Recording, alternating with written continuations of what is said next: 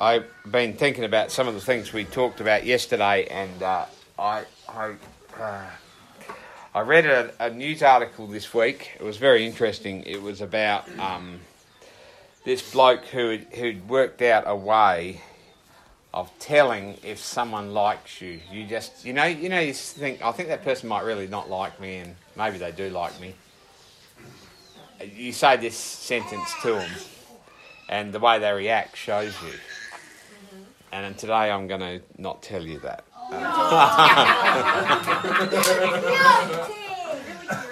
Really curious. Because I found it appealed so much to that thing in me which wants to have power over other people and wants to know and be smart and be above others and, all that stuff that you feel. But, sorry, no, it's not going to happen. Yeah, you can go through my news history and find it.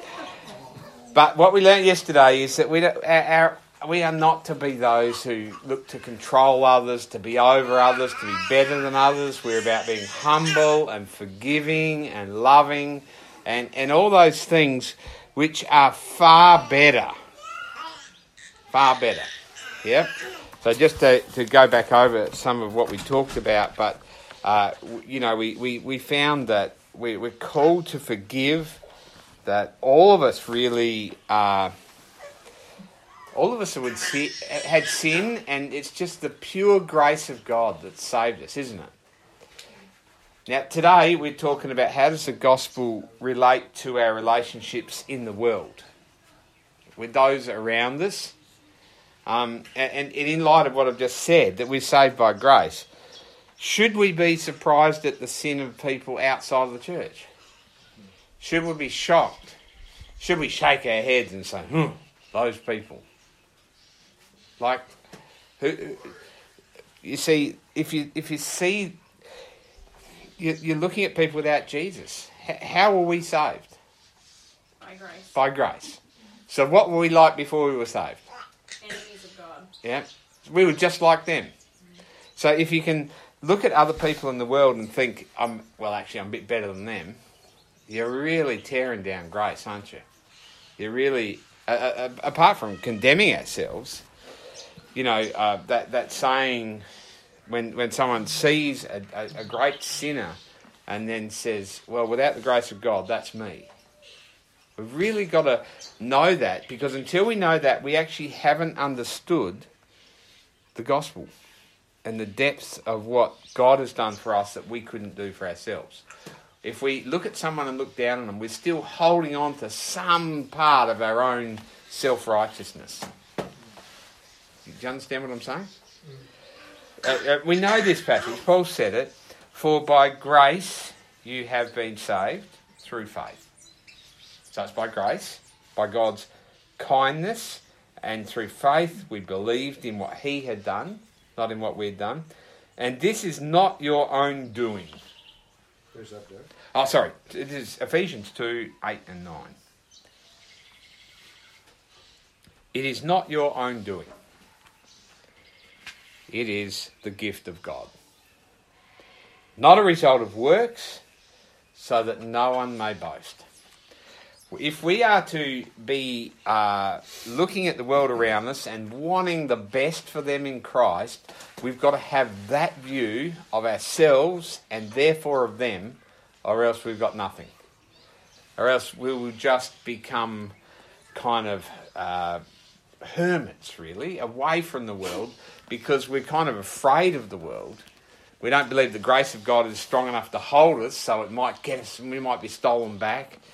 And also not believing that we were dead in our sins until Christ came for us. Does that make sense? If we judge, now understand this, I'm going to make a distinction in a while because of the things we've been talking about Christians and non-Christians and religious people who don't hold to the gospel. But if we judge non-Christians, we condemn ourselves. When I say judge, I mean we're talking about if we condemn them, we condemn us. It has to be that way. Otherwise, The grace of God says we can condemn nobody. Otherwise, we condemned ourselves. Yep. Good. Okay. So when we're faced, if we relate to people in the world, if we relate to non-Christians, they sin, and their sins are really in our face sometimes. The words, the actions, the drunkenness, the partying, all that, it hits us, doesn't it?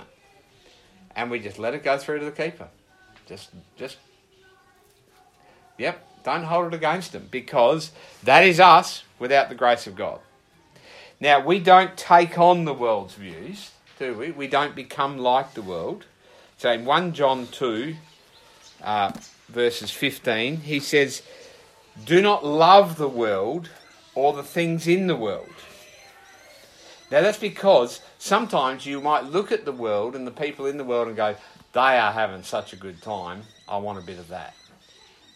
Don't love the world or anything in it. If anyone loves the world, the love of the Father is not in him. For all that is in the world, the desires of the flesh, this is what's in the world, the desires of the eyes, desires of what we see, and the pride of life is not from the Father, but is from the world. And the world is passing away along with its desires, but whoever does the will of God abides forever. So we don't look at the world and love what they're doing. We don't even accept it. But our reaction to it is out of the grace of God. So we live in the world. Otherwise, what happens as Christians, and it's the great danger of the Christian church, and has been for years, and I know I've talked about this a number of times, is we apply Christian morals to the world, thinking that the world would become a better place if it took on Christian morals without Jesus. Okay, so what's the problem with this world? Well, it's got some bad beliefs about what? Tell me. Abortion. Okay, it's got bad... So, if we got rid of abortion in Australia, everybody would be Christian. No, do you understand? And if we got rid of homosexual marriage, everybody would be Christian. And if we stopped all pubs, all nightclubs, everybody would be Christian. And closed up all prostitute houses, everybody would be Christian. Yep. No. Do you understand? It's that moralism which is really what the world hears of the church. And you might say, well, why do they think that of the church? Well, it's easy, because Christians hold placards saying it. God hates fags. That's what placards say. You've seen them? No, he doesn't. Do you understand that? He doesn't. Yep. If we hold up those placards, then basically what we're telling the world, this is what a Christian believes. And I know I've said this a number of times, but I've got to say it again. If you went to one of those anti-abortion masks and held up a thing that says, abortion is sin, but God forgives sins, believe in Jesus, do you ever see that held up? That's not what the world knows of us. It doesn't know grace. It just knows law. But we don't apply that. And as soon as if you don't apply that, then you have freedom to relate to non-Christians in a way that is life-giving for them. Yep. We can be those who actually tell of grace, because that's what we're under. It's actually really hard for us to do, isn't it? Because sin is horrible. The church has a distinctive role in the community to bring the truth of God of the gospel in word and action. I'm not just making that up. Do you understand this? God has called us to a distinctive role in the Dirranbandi, in the St. George, in the Mooney community, to bring something that is otherworldly, that is very, very powerful, that is life-changing. We have a calling to that. And it will be seen through our words, and it will be seen through our actions. John said, let us not love with word and tongue, but with action and in truth. Now, he's not saying don't speak. That's not what he's saying. He's saying, let your words be consistent with your actions, and let your actions be in the world so that people may see Jesus. That people might know Jesus, that they might know something about him. That we might be those who, when we're faced with a great sinner, we don't have to forgive them. They haven't sinned against us. We just have to treat them as Jesus did. We know how Jesus treated those sinners, don't we? He seemed to just talk to them. He didn't seem to judge them.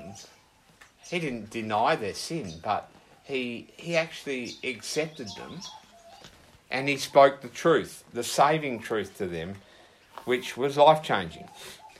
So Jesus said this in John 13:34, "A new commandment I give to you, that you love one another, just as I've loved you. You are to love one another." And we might think that commandment was in the Old Testament, wasn't it? Love one another. So why is Jesus, what's new about that commandment? Well, do you see the bit in the middle? That you love one another as I've loved you. There's a new type of love in town. It's a self-giving, sacrificial love, which is empowered by the Holy Spirit. So you have the ability to do that. Okay. By this, all people, this is the world, will know that you're my disciples if you have love for one another. The church will be known by love. Now, we can look down on the church and say, well, the church hasn't been known by love, but that's not what it's saying. It's saying, let the church be known by the love that we show to this world. Let it be known. Show the world. By the way, we do not love people for the purpose that to show them, hey, have a look. I want to serve somebody so they see how nice and serving I am, and I've got my Jesus sticker on my car, and put them two together and they're going to believe in Jesus. We don't do it as a show. We love people because we love people, because that's what we're supposed to do. Yeah. Otherwise, what will happen is then we'll be disappointed when we don't get the right response. We should love people if we never get a response, and keep loving them in action and in truth. Does that make sense? But the world will know through the Holy Spirit. Now, one thing I want to give you confidence in today is that God will work through you. He will. And I'll come back to that in a minute. But I want to take a bit of a tangent into a hard subject, because what we might think, how do we deal? We mix with non-Christians, but what about those religious people that we've been talking about? Okay, how does it go? And there's this horrible situation in the Corinthian church where a man was sleeping with his stepmother. That's the guts of it. That's what was happening. That sort of thing happens in the world all the time. Just horrible sexual immorality. Except for the problem with the Corinthians was this was happening in the church. And it was, it seemed like not only was it okay, they were actually showing off. Look at the freedom we've got in Christ. We can do this. And Paul says this, I'm going to read a bit of it. So it's 1 Corinthians 5 verse 6 if you want to follow along. Your boasting is not good. He's showing off about sin. Do you not know that a little leaven leavens the whole lump? What he's saying is a little bit of yeast works through the whole lump. What's he saying? That if you actually incorporate sexual immorality in the church a little bit, it'll spread. Even if you just say it's okay, that will spread to you. Okay? Cleanse out the old leaven that you may be a new lump. That's cool. That's what the church is. You're a new lump. As you really are unleavened, as the sin really has been removed from you. For Christ, our Passover lamb, has been sacrificed. Let us therefore celebrate the festival. That's celebrating Christ, what he's done for us. Not with the old leaven, the leaven of malice and evil, but with the unleavened bread of sincerity and truth. I wrote to you in my letter not to associate with sexually immoral people. Not at all meaning the sexually immoral of the world, or the greedy, or the swindlers, or the idolaters, since then you would need to go out of the world. They're saying, I'm not saying don't relate to the greedy, the swindlers, the sexually immoral, or the idolatrous in the world. I'm not saying don't relate to them, but now I'm writing to you not to associate with anyone who bears the name of a brother if he is guilty of sexual immorality or greed or idolatry or a reveller or a drunkard or a swindler. Do not even eat with such a one. For what have I to do with judging outsiders? We're not about judging non-Christians. Is it not those inside the church whom you are to judge? God judges those outside. Purge the evil person from among you. Now, I only want to pick up one part of that, really, is that we are not to judge the sinful people outside of the church. Paul makes that clear. We are to judge, and we've talked enough about that, those within the church. Okay? But those outside, God's their judge, not us. Okay? Mix with them. You could have tea with sinners. Have dinner. That's what we say up here. Yeah. You can catch up with them. They need the gospel, don't they? And actually, I reckon, funny thing, I don't know why, and this might just be my sin, but I enjoy non-Christians. And it's really difficult. I was talking to Caleb before. Why is it so difficult to deal with religious people? You can't get through their thick heads. Yep. But with non-Christians, it's like there's an openness and a freedom, and maybe we've just got much lower expectations. But I'd say this: enjoy non-Christians. Make real friendships. People say build friendships to convert. Well, that's true. But build friendships to have friendships. To know non-Christians. To enjoy them. And somehow in your words and actions you can show the grace of God to them. Don't be afraid about catching sin.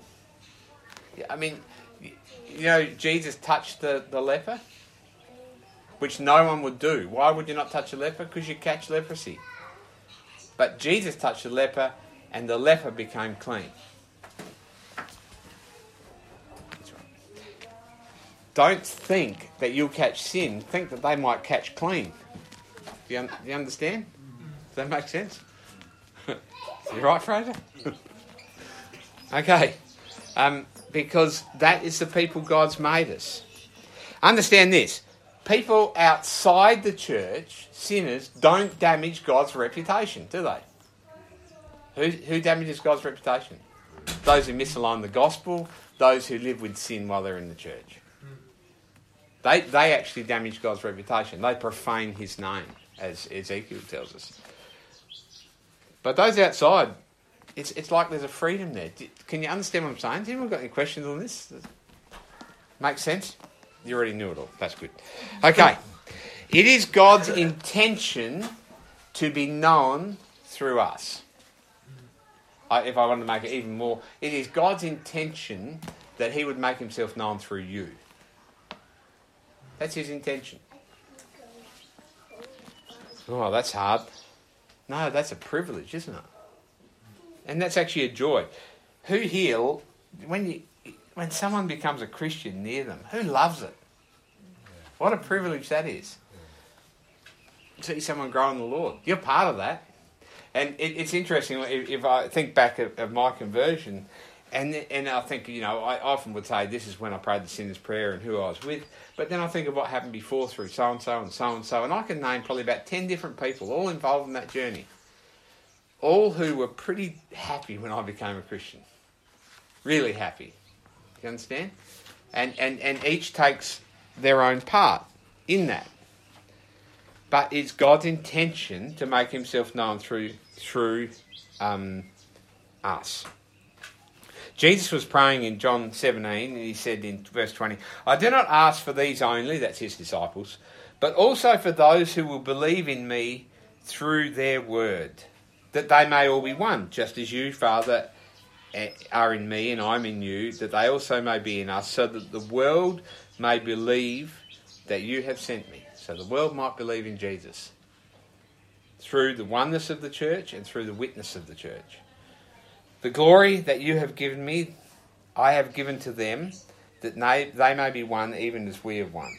I in them and you in me, that they may become perfectly one, so that the world may know that you sent me and love them even as you loved me. So just as much as the world might know that the Father loves the Son, they might know the love of Jesus through us. That's God's intention. It was actually his intention right from the start. Do you remember the promise made to Abraham? Well, when God made his covenant with them in Genesis chapter 12? What was it? I'll make you... What? Let's see. Now, the Lord said to Abraham, go from your country and your kindred to your father's house, to the land that I will show you, and I will make you a great nation. I will bless you and make your name great, so that you will be a blessing. I will bless those who bless you, and him who dishonours you I will curse. And in you all the families of earth shall be blessed. That's cool. All the families of earth. And that will happen through us. All right, that makes sense? Do you believe it? That God will use you? He will. People will believe. Now, we actually believe that God's sovereign, don't we? We believe God's sovereign? So if God's sovereign, why do we have to evangelise? Because God's going to evangelise through us. But we are the way that he's chosen to make his name known. Yeah? Right. So that's a dumb question to ask, isn't it? You don't have to ask that. Otherwise you understand all of God. Just understand this. He's called you to speak the name of Jesus. And people will believe. Paul went to Corinth and then he thought he might move on in Acts 18. And the Lord, in verse 9, says, and the Lord said to Paul one night in a vision, do not be afraid, but go on speaking and do not be silent. For I am with you, and no one will attack you or harm you, for I have many in this city who are my people. So he stayed about 1 year and 6 months teaching the word of God among them. I have many people in this city. When you go to a non-Christian community, just think this. God has many people. What, many Christians? Well, maybe. Not necessarily. Many people who will be, yes. Many will believe. Do you understand that? The confidence that we have in knowing that God is actually the one who brings people to believe. Through us. So, I know I'm jumping around a lot here, but I just would love you to be so encouraged that you might even believe that God's intention is that people in the world would know Jesus through you. That would be cool, wouldn't it? Paul said this, 1 Corinthians chapter 2, and I, when I came to you, brothers, did not come proclaiming to you the testimony of God with lofty speech or wisdom. Okay. So we can talk of Jesus without lofty speech or wisdom. Who has lofty speech or wisdom? Apart from Ned, almost no one. We'll talk about Ned in a minute. That's right, Ned. I'm not picking on you. Yes. No. Not through lofty speech or wisdom. Not through fancy words. Not through getting your words right. Anybody who truly witnesses to another person will know that they never get their words right and they go home thinking, I wish I'd have said this. Yep. But that's okay, because Paul never had that either. He never had the lofty wisdom or speech. For I decided to know nothing among you except Jesus Christ and him crucified. All I wanted to teach you was Jesus. I didn't want to there was nothing else I wanted you to know. Okay? And I was with you in weakness, in fear, and much trembling. Okay. That's us. That's the church in action. Weakness, fear, and trembling. That's us, isn't it? You ever want to speak to somebody else? That's what you're going to have. Weakness, fear, and trembling. That's a good thing.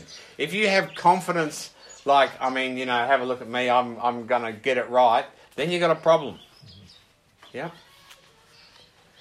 Have confidence in God, but not in yourself. And my speech and my message were not in plausible words of wisdom, but in a demonstration of the Spirit's power. You know, that's the miracle of our words, is that when we speak, God actually works through them. Demonstration of the Spirit's power. People's lives are actually changed through us. So that your faith might not rest in the wisdom of men, but in the power of God. If the church is full of eloquent peacocks who strut up and down with their feathers out, right, who are they going to trust in? The bloke strutting up and down. Yeah? But if it comes in weakness and in fear and trembling, who are they going to trust in? The God that's spoken of. The one who actually matters. Do you understand? Otherwise we just bring the world into the church, really. And the confidence of humanity. Well, the desires of the flesh and so on. Okay, just jumping now to Acts 4. Because you know who the disciples were, don't you? They were fishermen. Particularly in this passage, the fishermen were speaking. They weren't known for eloquent wisdom. They weren't known for much at all. They were known for fishing.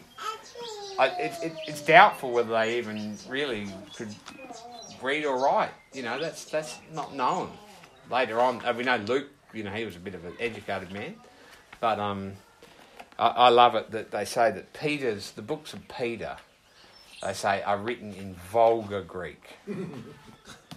That he actually has, like, there's errors in his, what do you call it? What's that? Grammar. Yeah, and stuff like that. Yeah, vulgar Greek. God would speak through a vulgar fisherman. Yeah, that's right. So put up your hand if you're a vulgar fisherman that God might speak through. That might not get your words right. Well, these people were brought, these vulgar fishermen were brought before the Sanhedrin, and in Acts 4 verse 8. Then Peter, filled with the Holy Spirit, there's his strength. It's the Holy Spirit working in him, not Peter, said to them, "Rulers of the people and elders, if we're being examined today concerning a good deed done to a crippled man," they'd healed the man at the gates, "by what means this man has been healed, let it be known to all of you and all the people of Israel that by the name of Jesus Christ of Nazareth, whom you crucified, whom God raised from the dead, by him this man is standing before you well. This Jesus is a stone that was rejected by you, the builders, which has become the cornerstone.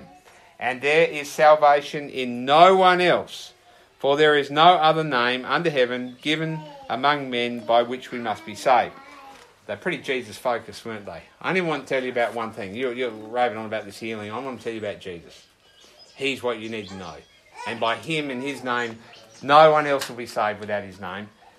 Now, when they saw the boldness of Peter and John, they perceived that they were uneducated common men. They were astonished. And they recognised that they'd been with Jesus. Yep. Where did the power for their speech come from? From the Holy Spirit. We speak the word, but did they speak the gospel? That's what they spoke. They spoke about Jesus. And to speak and to know the gospel loosens your tongue. You know, you get all tongue-tied. The gospel, the more you know it, the more your tongue will be loosened. Now, some people say, well, I really find it hard to speak to other people. And that's really the point of the gifts, isn't it? Different people have different gifts. So you can invite people to other things where people who have those gifts will be and will speak or will do or whatever. You understand? We don't have to have it all. The church can rely on one another for the growth and for the outreach within the church. And we have different personalities. Now, it was cool to sit at that fire, and everybody was there this morning sitting around to see the personalities of the people who were there. Yeah, some were loud and some were soft. Yeah, everybody with different sorts of speech. Yeah, everybody. Yeah. So we had Fraser there, yeah, and we had Ned, and we had Lily. Lily was being Lily again. Yeah, and Mal. Yeah, telling stories like he'd learned from Willie. And you had Aaron and you had Caleb. Can you understand? And Jack. Can't forget Jack. But we never heard from Heather. But she was there, being Heather. Yeah? And the Conways. Okay, so I'm everybody's there being themselves around that fire. Now I want you to see, every one of those is a gift. The personalities God's given them, the brashness, the non-brashness, the quietness, the relational strength, the love, every one of them is a gift. Together is the church. Yeah? You'll all be annoyed by someone different to you at one time, but together is the church, and God will use the blessings of those personalities together to make his name known. Because if you have such a diverse range of personalities and people, and they somehow seem to love each other, what a witness that is, that you can stay together. Yep? Can you understand that? God will use, so I want to say this, God will use you, yeah. God will use you corporate, together, to make his will known. Yep? How do you feel about that? Yeah. Every one of you, in your personalities, in your words, in your actions, has great strengths, and every one of you has weaknesses. And you need the strengths of one another within the church, the gifts, and together you will actually be the ones who make known the manifold witness of God. Yep.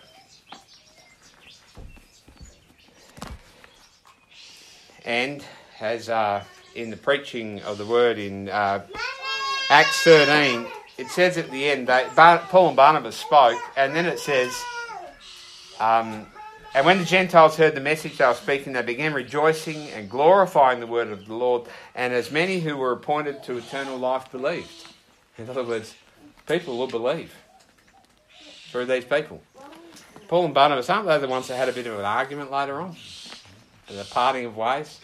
Yeah, no, they had it all together. Yeah. Yeah. They had their weaknesses. And John, and we talked to John and James, the sons of thunder, who had anger management problems. The other day we talked about them. Yeah. All those weakened people. And then Simon the Zealot. So he was the, let's go and in the name of God stab everybody with spears who's against us. He was that guy. Yeah, that passionate person within you. He was one of the disciples. Why did Jesus choose him? He chose people to bear his name. But I want to finish with this in the Revelation, and this is said a number of times, but look at chapter 7.